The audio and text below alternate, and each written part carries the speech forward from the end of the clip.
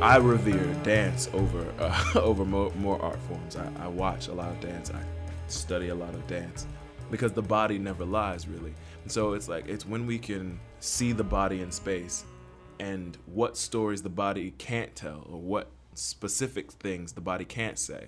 I mean, a hunched over back and hands in the face more often than not mean grief. And then what kind of grief is happening is what the words do. They specify and narrow down. And that to me is interesting theater, is when the emotion or when the need of every aspect is used to make more specific the feeling. And by making things more specific, we also make things more universal. That's how I like to work. I like to work in that way. I like to work in a way that will make people think, I can't do this at home. I can't sit home and watch this on television. I have to be in the live space and listen to see this piece happening in front of me.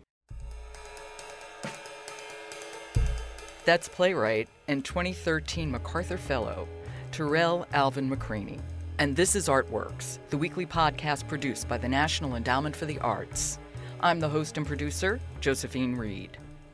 In late September, the MacArthur Foundation named the 2013 recipients of their Genius Award. One of the 24 MacArthur Fellows was playwright Tarell McCraney. At 32, McCraney has produced a strong body of work that uses mythological themes and religious imagery to explore African American lives with great compassion. His best-known work is the one that put him on the theatrical map when he was in his 20s, the Brother-Sister Plays, a trilogy set in a housing project in Louisiana in what McCraney calls the distant present. In these plays, McCraney explores coming-of-age, family, and community through the lens of West African mythology, with a raw and poetic street language and a meta-theatricality. The first of the trilogy, The Brothers' Size, is a taut three-person play about brotherhood. The second, In the Red and Brown Water, tells the story of an African-American teenager who postpones a university athletic scholarship to take care of her sick mother. The final play in the trilogy, Marcus, or The Success of Sweet, follows a young black man's search for his sexual and personal identity. In 2009, Princeton's McCarter Theater presented McCraney's trilogy, giving Marcus its world premiere. We were lucky enough to sit in on a rehearsal for Marcus and speak with Tarell McCraney. Over the years, we've played a couple of clips from that interview, but now seemed like a good time to hear it in its entirety. Tarell and I began our conversation, naturally enough, with the business at hand, the world premiere of his play Marcus, or The Success of Sweet. You know, Marcus was the ugly duckling for a while. It just sort of got on nerves, and I was just like, because I guess I had a hard time at first allowing it to be as funny as it is. That play is so funny. I heard you laughing in the rehearsals yesterday. It's so funny to me, and I keep trying not to because I'm like, I know some critic's gonna come to the theater and be like, sitting behind me during the opening or something and be like, why does he think his own play is so funny? And of course, my answer to them would always be, well, if it wasn't funny to me, why did I write it? But it's incredibly funny about a very serious topic, and I think that was hard for me. That was hard for me to get over the fact that this was extremely funny. It was coming out in this very funny way. It was coming out in this very sort of, if I would had to put it into a category, it's definitely one of the romantic plays because it's all over the place. It's got a lot of passion in it. It's really funny. It's sometimes really sad, sometimes heartbreaking, but it's sweet. Yeah, Marcus is really sweet. And I had a problem writing a sweet story at first because I was like, well, people are going to think I'm softening up and I'm not writing these sort of hard-headed Greek kind of African stories that burst open and are terribly tragic but also very strong-willed and percussive. And it's like, sometimes it's all right to write the flute arpeggio. You know what I mean? It's all right to do the pizzicato piece. It's okay. And so once I got over that, I really just love it. It's such a little gem of a play, and it's so fast and so sweet and so pretty. And you know, you hate the pretty girls in school. Kind of grow to love them when you realize, you know, they can't help being pretty. And so Marcus, you can't help but be pretty. And it's charming, and it'll charm the hell out of you. And so I'm happy to see it on stage. I'm also really excited that it also has come with a lot of other work about gay black life, because that was one of the struggles that I had, which is that writing a play about gay black life, I certainly don't want to make it appear like it's all roses. And Marcus doesn't do that. Marcus certainly has some very dangerous, dark places that it goes. But I also didn't want it to seem not gritty. But then I've written 2 or 3 other plays that sort of complement that. So that, for me, is important. And we've got to continue to write plays that are black, gay stories, because they're not enough. And I'll continue to write them. At first, I think I was a little hesitant about that. But when I look in the paper and I see, there are 2 boys of color, both only about 11, who hung themselves because they were being tormented at school for being gay, within a month's time away from each other. You know what I mean? And miles and miles apart. So it's not a Southern thing. It's not a Northern thing. It's something that's happening. And whether or not these boys were homosexual or not, that's what they were being jeered for. And that's what ultimately drove them to their end. So those stories need to continue to be told. They're important stories because they're American stories. And the sooner that we can realize that every American deserves their story to be told, but also to be involved in the conversation that is our community, we need to continue to have those stories. So for me, Marcus comes at a very important time.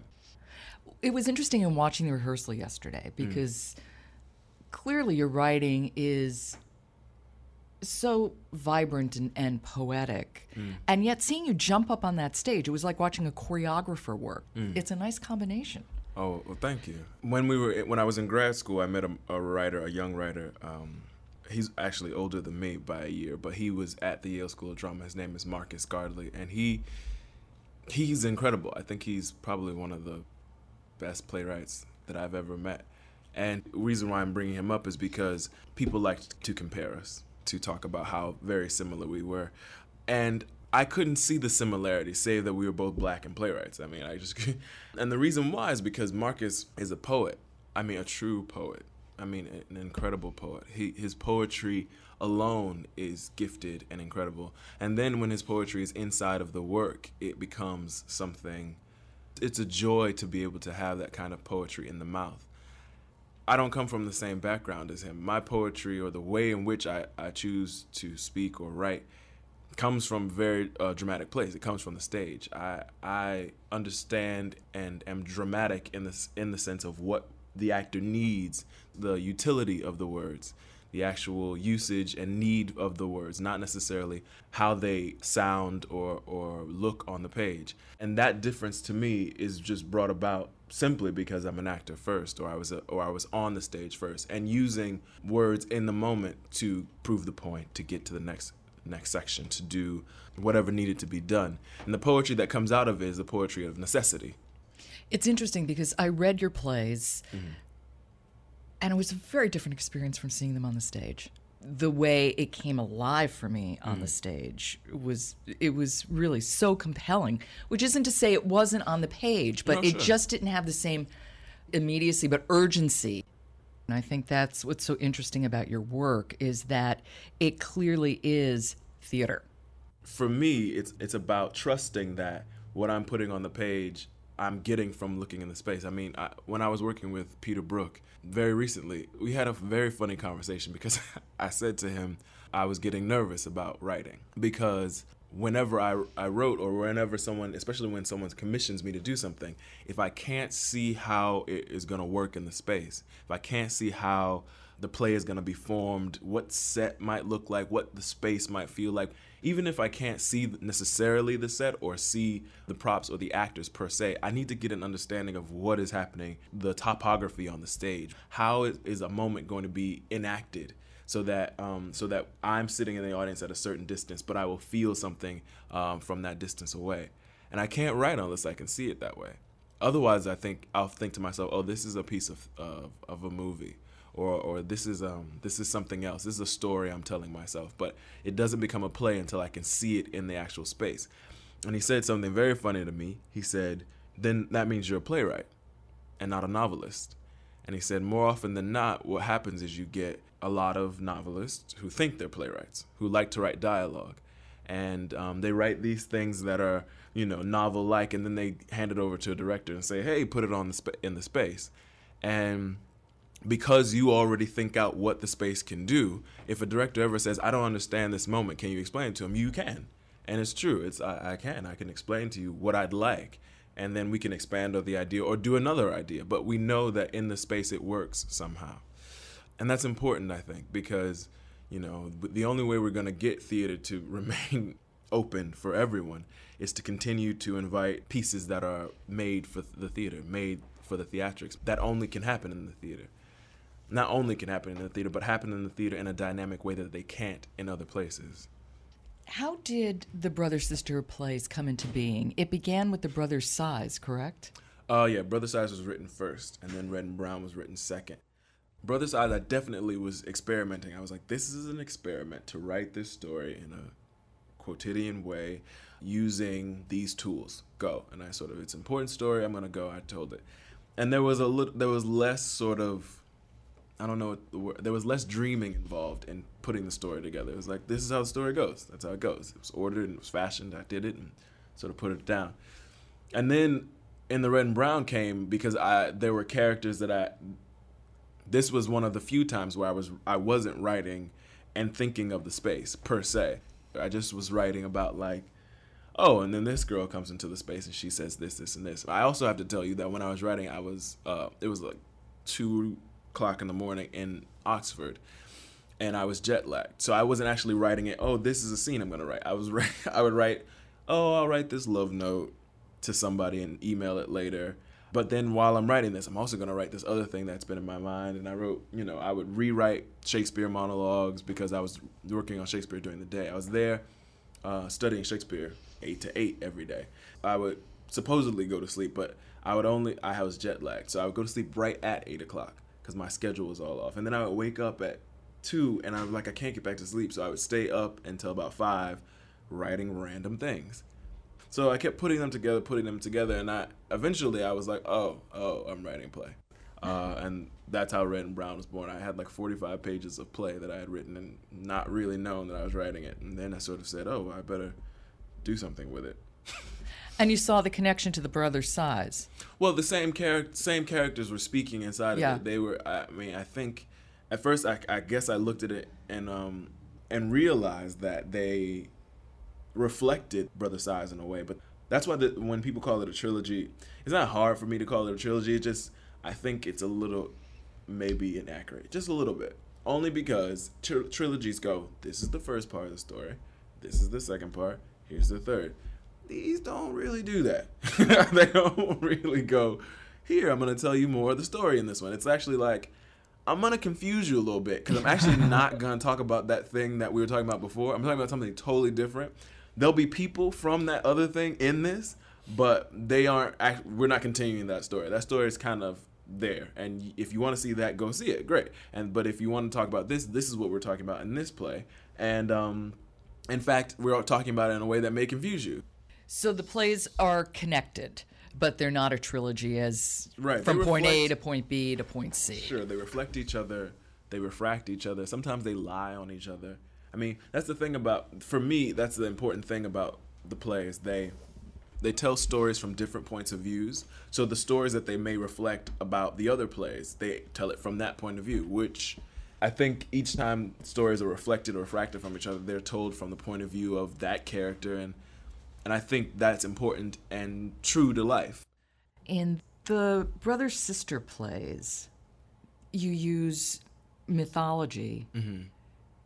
And at the same time, you take those figures and it's put, boom, mm-hmm. in a housing project. Every play has mythology in it. Every play that I've ever written, and every play pretty much written, has an archetype dating back. Mythology, mythological stories from all cultures have those origin stories especially, are really just stories to try and put the world together. They're stories to explain how the world works.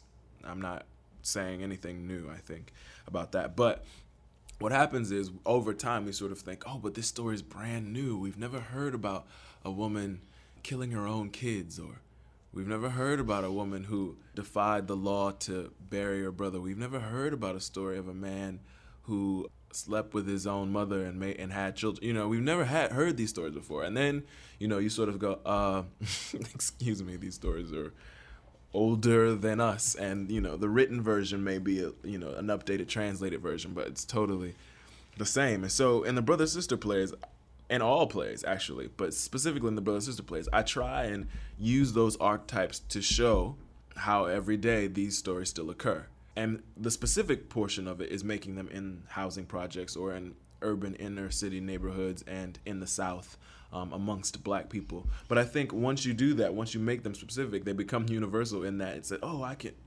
I know something, or I know that happened in my family, or I've seen this before. Those moments to me are important because they make us human.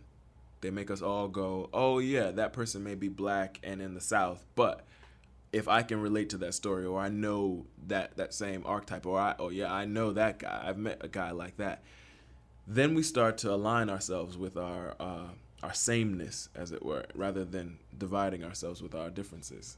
And so that's another way to make the theater important, is to make that communal act vibrant, to make you have to go, oh yeah, I know that feeling. Oh yeah, I have been there. When you think about your life 10 years ago, would you imagine that you would be here now? Yeah, some of it. Some of it. I mean, the part that, still working in the theater is definitely something that was on my mind 10 years ago. I could imagine it. Whether or not it was actually going to happen was an act of faith. But I certainly thought or knew that this is what I want to do. There's a feeling that you get. In church, we say it's like a fire shut up in your bones, but I wouldn't describe it the same. But there is something that feels right. There's a match or a call or something that happens that the grooves fit correct. So I remember at 13, everything felt in line, and then I sort of was very practical, but also very spiritual about it. In that I was like, I recognized that the artist's path wasn't necessarily an easy one, and I certainly didn't want to be poor all my life. And when I say poor, I don't mean artist poor. I mean poor as in I didn't want to not be able to eat or pay rent and things like that, like I was at the current time. So I remember just saying to God, you've got to help me sustain this other stuff so I can do this artistic thing. And I think just like that. And I was just like, you got to help me out because I have no idea how to do all this stuff. But I know how to do this, and this is what I'll do, and I'll make it work. But you've got to back me up or straighten the path. Yeah, lead me forward. And I remember just feeling this overwhelming sense of that's what's going to happen, or that's the deal. And I was like, okay, well, if that's the deal, then I'll do it. Tell me your experience that made you decide it was theater that you wanted. I had the good fortune of always being somehow on the receiving end of the charity handed down to inner city schools, which is somebody giving 10 tickets to a school to see a play. Or I think Alvin Ailey came through the South Florida area at one point, and we were given tickets to see, a part of the dance. I mean, all of those different experiences were afforded me, and maybe they're afforded a lot of people. I don't think they're afforded enough, but for me, because my friends say I have a dangerous memory for details of experiences, because I see these things and they sort of get etched in my mind, and I can always bring them up. I'll be like, oh, remember that time you said this really funny thing and it was like this? And they were like, that happened 15 years ago. Why do you remember that with that much clarity? And I was like, oh, nobody else remembers it like that. So those moments to me added up fairly early. The other thing about theater was that there was an amazing sense of community that I didn't have outside of it. I think my brother could vouch, saying that when he played sports, there was a sense of community there that he got.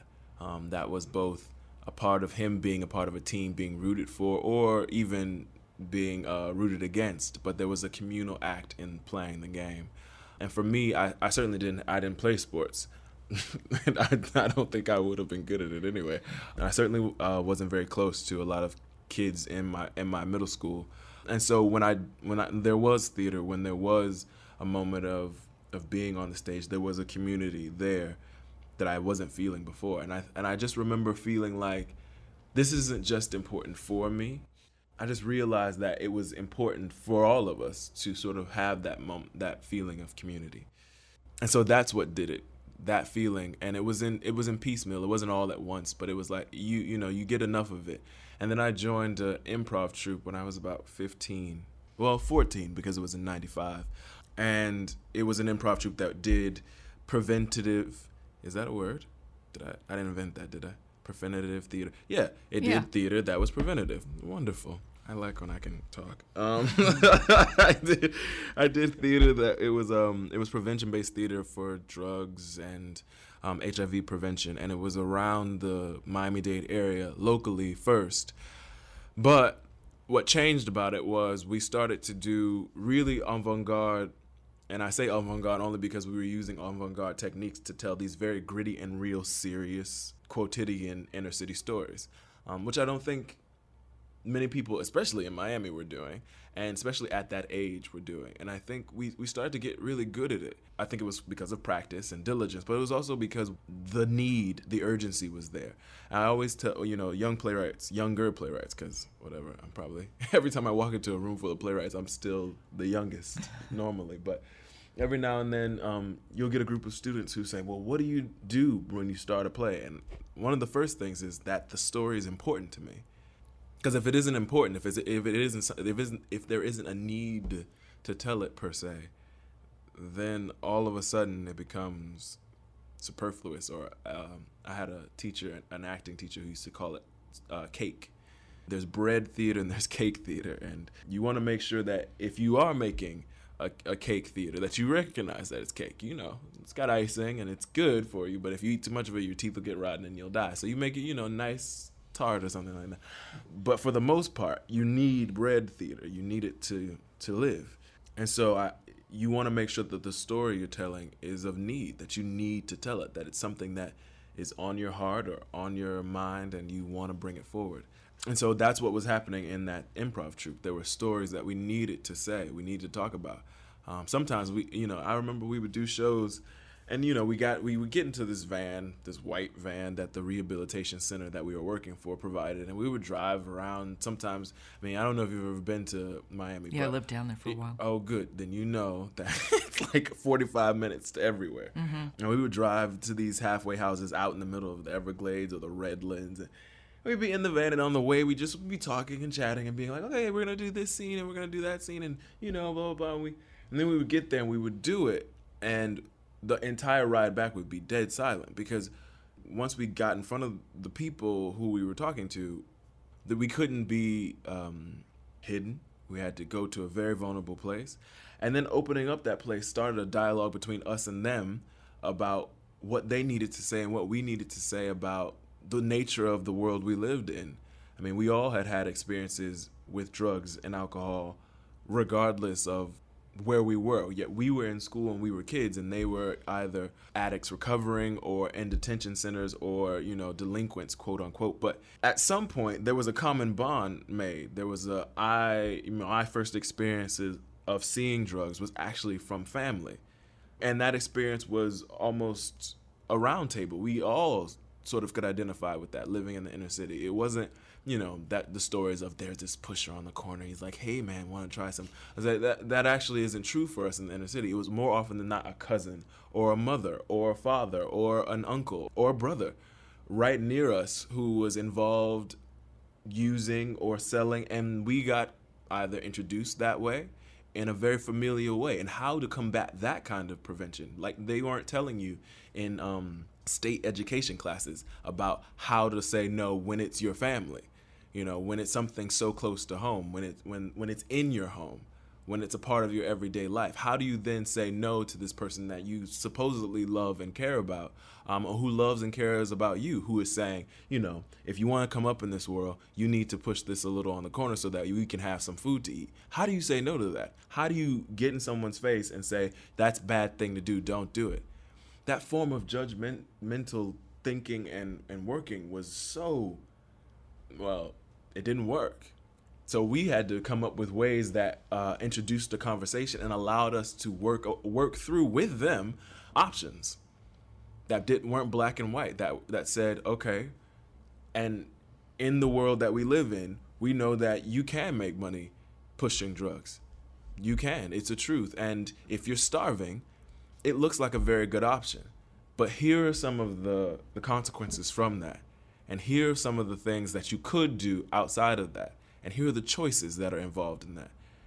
And with those choices, from us come no judgment. It's just we're here to offer a dialogue about the choice. Best of luck.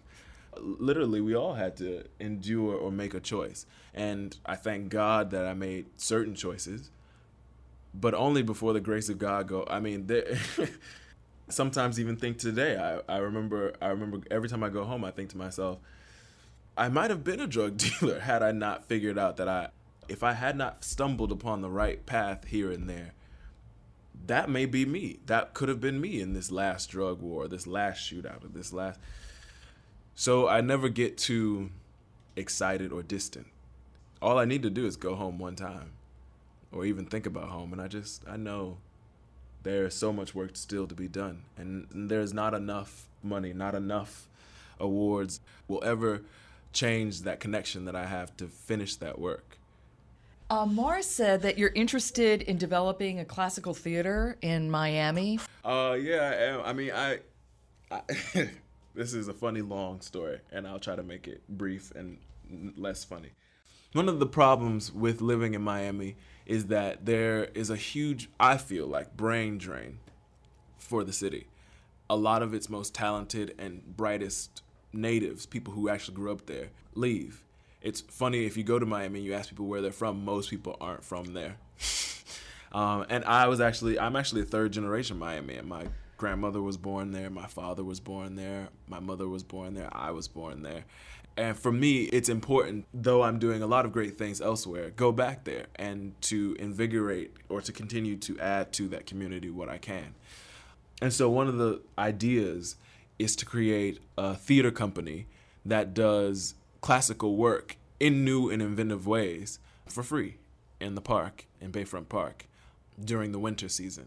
And so it would be something that would be free for the community and also help boost tourism. And then during the off seasons, it would do more contemporary works and hold workshops for new writers and new artists in the area. There's no major regional theater there, no theater of that size and that capacity. And so the idea was to do that. And there was a foundation called the Knight Foundation who held a competition. They wanted us to present initiatives that would change the landscape of the arts in Miami. And of course, I sort of sent this initiative. I wrote them like 1,000-word proposal. And they liked the proposal, and they asked we need to do a more in-depth proposal. So I did another in-depth proposal. And then they wanted a budget. So I was like sitting up at like 2 o'clock in the morning doing this budget for this theater that didn't exist. And of course, I came to the conclusion that in order to do everything that I wanted to do, I needed about $2 million. And it was so funny. I have problems asking theaters for reimbursement checks for cabs. My friends were like, how are you asking for all this money? I was like, because it's not for me. I have no interest in taking this $2 million and like building me a house, but I do have interest in taking $2 million and then matching. It's a matching fund competition and matching it with some donors I had met and really creating a theater that was for free. The problem in Miami is, how are you going to have a theater that's going to be doing Hamlet? Yeah. And Hamlet can run for hours long.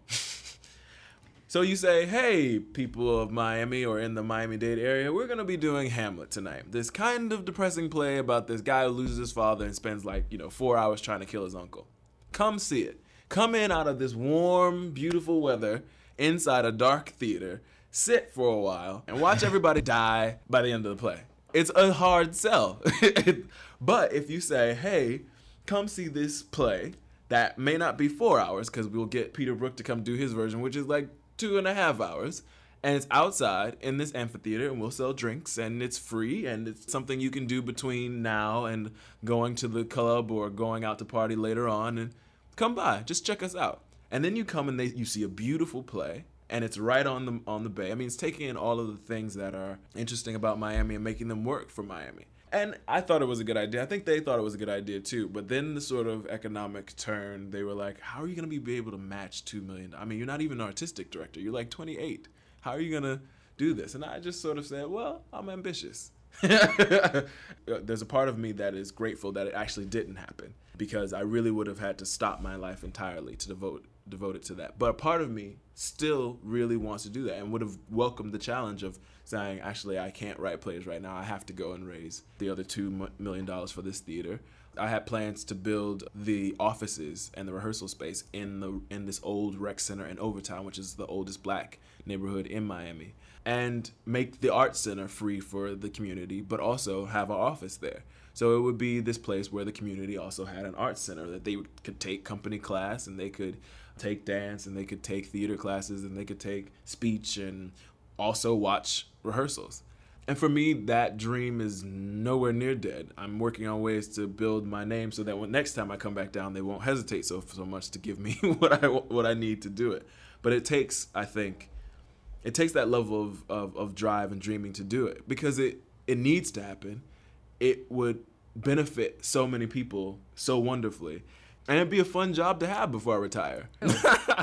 I just imagine, bringing in something from South America, some Augusto Boal theater piece, Shakespeare piece, or an actual Greek tragedy from Greece, and seeing it play, on the open air, and, serving Bacardi drinks while people watch it. I mean, it just sounds like a good day to me. It sounds wonderful. No, oh, thanks. We'll see. You can come down when it happens. You bet I will, too. Thank you so much. It was such a pleasure. No, thank you. That was playwright and 2013 MacArthur Fellow, Tarell Alvin McCraney. Tarell has adapted and directed a 90-minute intense and highly praised production of Hamlet, which he's brought to the Miami stage. He's following that up with Antony and Cleopatra, which he sets in Haiti. He considers both plays the first steps in creating a winter Shakespeare festival in Miami that speaks to a younger, underserved audience.